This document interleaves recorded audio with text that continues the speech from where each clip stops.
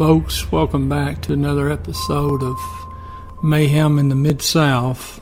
It's going to be episode 13, Atlanta Child Murders, Part 4.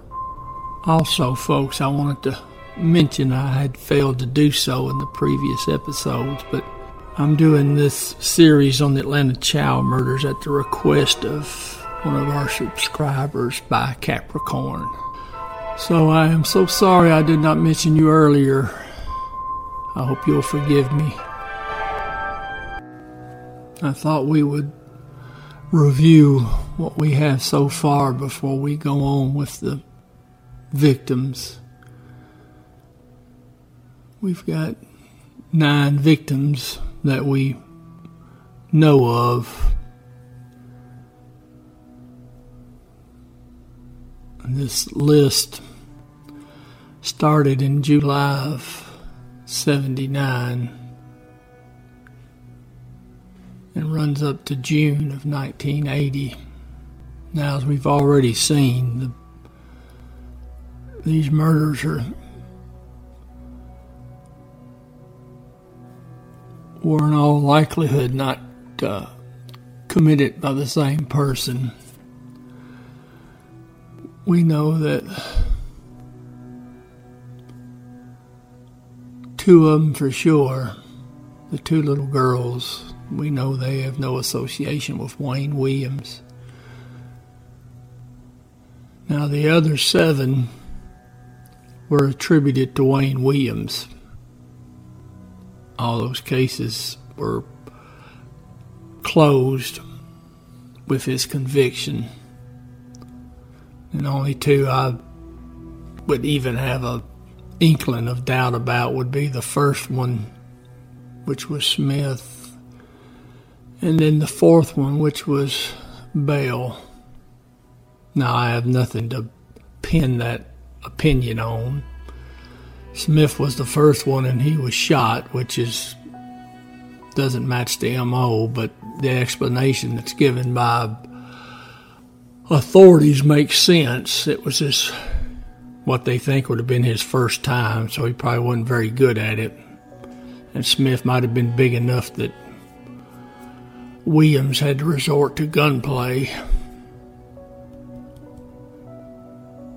But as we see with anything else, you get better at something the more you do it. Now, Bale, the little boy, the only thing that sticks out to me is that this description of the blue car and 3 male blacks in it, which is not going to be the only time a witness saw a blue car in association with some of the victims. We've seen it in, I think, at least 2 of the cases here. And we're going to see in some of the other cases. Now, I don't know if that's witnesses actually did see a blue car or if news reports were including a blue car description, so everybody was seeing blue cars in their sleep.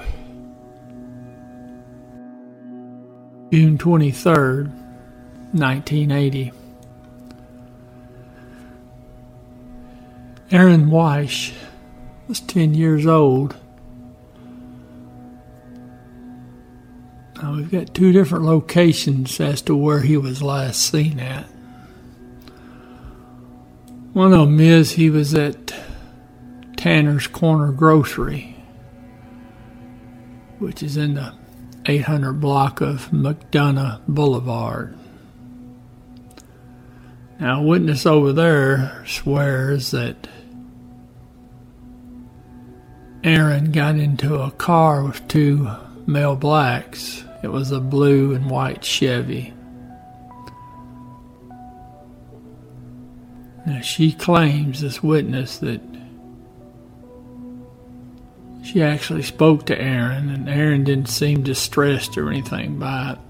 Now, she described the male black that was walking with Aaron as 6 foot, 180 pounds. About 30 years old, mustache and a goatee. Now, I think that's too tall to have been Wayne Williams. And she claims there was a second male black in the vehicle. Now, police said around 6 p.m. Aaron had been was last seen at the Moreland Avenue Shopping Center, which is up the road there just a little bit north and east of the Tanner Corner Grocery. June 24th, 1980, the next day, they find Aaron's body, and it's underneath the bridge that it's an overpass for the train tracks there. Constitution and Moreland is that cross street right there where the bridge goes over, or you could call it a trestle.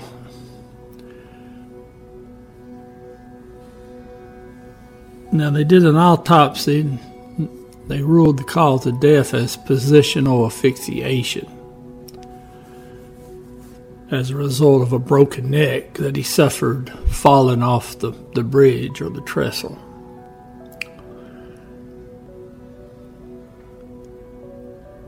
Now, obviously, if you're to believe the witness's story about the strange men in the blue car, then of course you would take the next step and say, well, he didn't fall off the bridge. He was thrown off the bridge, which I guess could be possible. But obviously that story, I don't know when that witness popped up. Witnesses have a tendency sometimes just to pop up at odd times, especially if they can get a camera in front of them. But the police didn't buy that story, and his case is officially an accidental death. July the 6th, 1980. Anthony Carter was 9 years old. Now, he was last seen at 979 Cunningham Place. He was playing hide-and-go-seek with his cousin. Now, his body was found on July the 7th, the next day. Now, it was found over some warehouses, 657 Wells Street Southwest.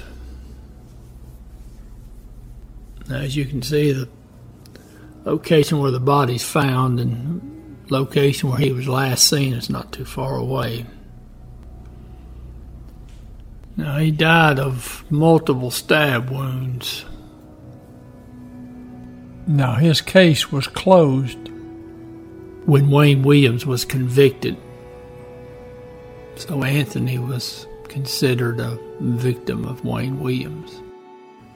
Folks, I don't know if I've ever explained this or if you're aware of it, but when I'm telling you they're closing some of these cases because Wayne Williams was convicted. Now, he wasn't convicted of murdering most of these children. I think Wayne Williams is only convicted of 2 murders, and I think that was the last 2, which were adults, maybe 3 cases. But anyways, what you do is when you have a serial murderer, or let's say I used to deal with serial robbers where they robbed all the time, they had a certain MO. So you may not charge them out on all the crimes they committed, and they may not go to court on all of them, but when they get convicted, you can close all the other cases that match that MO. Now, it's more complicated than just their MO, but you get a conviction you can take these other cases and say, look, we've got enough here to show that he did these killings too, so we can close them, just like I did with robbery cases. You got this much information, MO matches, then you can close those cases, and you close them as solved because you did solve it with the arrest and conviction of the suspect.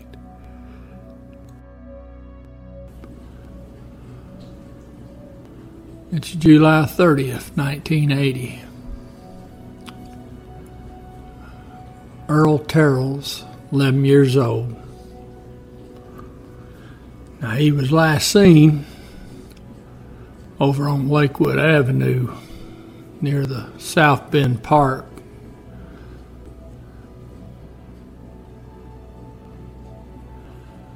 Now, there's one story says he was up there swimming and he got kicked out of the pool by the lifeguard for some infraction. But you had witnesses come out later and said they saw him at a house looking for a friend. Another witness said they saw him buying a freeze pop at a grocery store 1 block from his home. And another story said they saw him at the corner near Jonesboro crying. Now, his body was not found until January the 9th, 1981. It's probably going to come as no shock to you that it was found in the wooded area there on that northeast side of Red Wine and Desert, that intersection, where we've had 2 other bodies found so far. So that's a total of 3 bodies in this same patch of woods. They did not have a cause of death, obviously due to the condition of the body, which was skeletal remains. He was considered a victim of Wayne Williams, and his case was closed with Williams's conviction.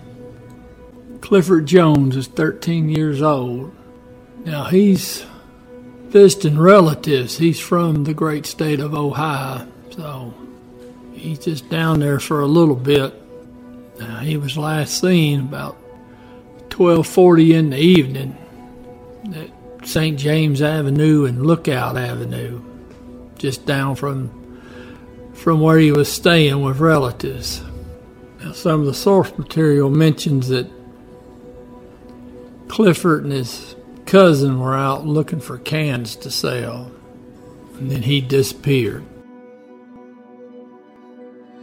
Now, he was found the next day beside a trash dumpster in the rear of the Hollywood Plaza Shopping Center at 833 Hollywood Road, Northwest. Now, that's just down the road from where he went missing and where he was staying with relatives. Now, he died of ligature strangulation.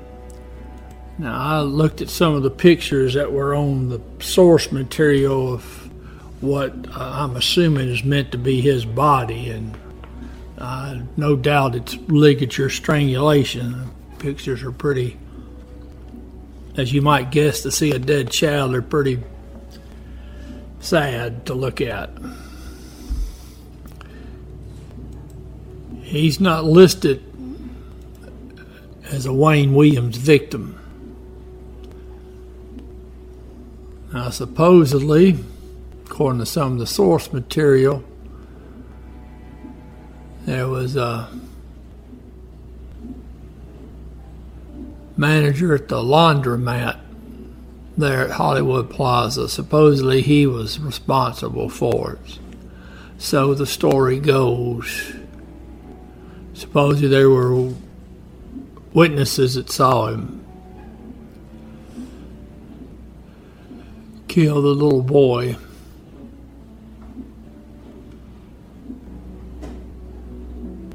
Sure seems to be a lot of witnesses. to these crimes. But anyways, that's what the witnesses are saying. There's all kinds of stories on this one. Now, no one was ever charged with this case. So I don't know how this case has been listed. I'm assuming it's listed as unsolved.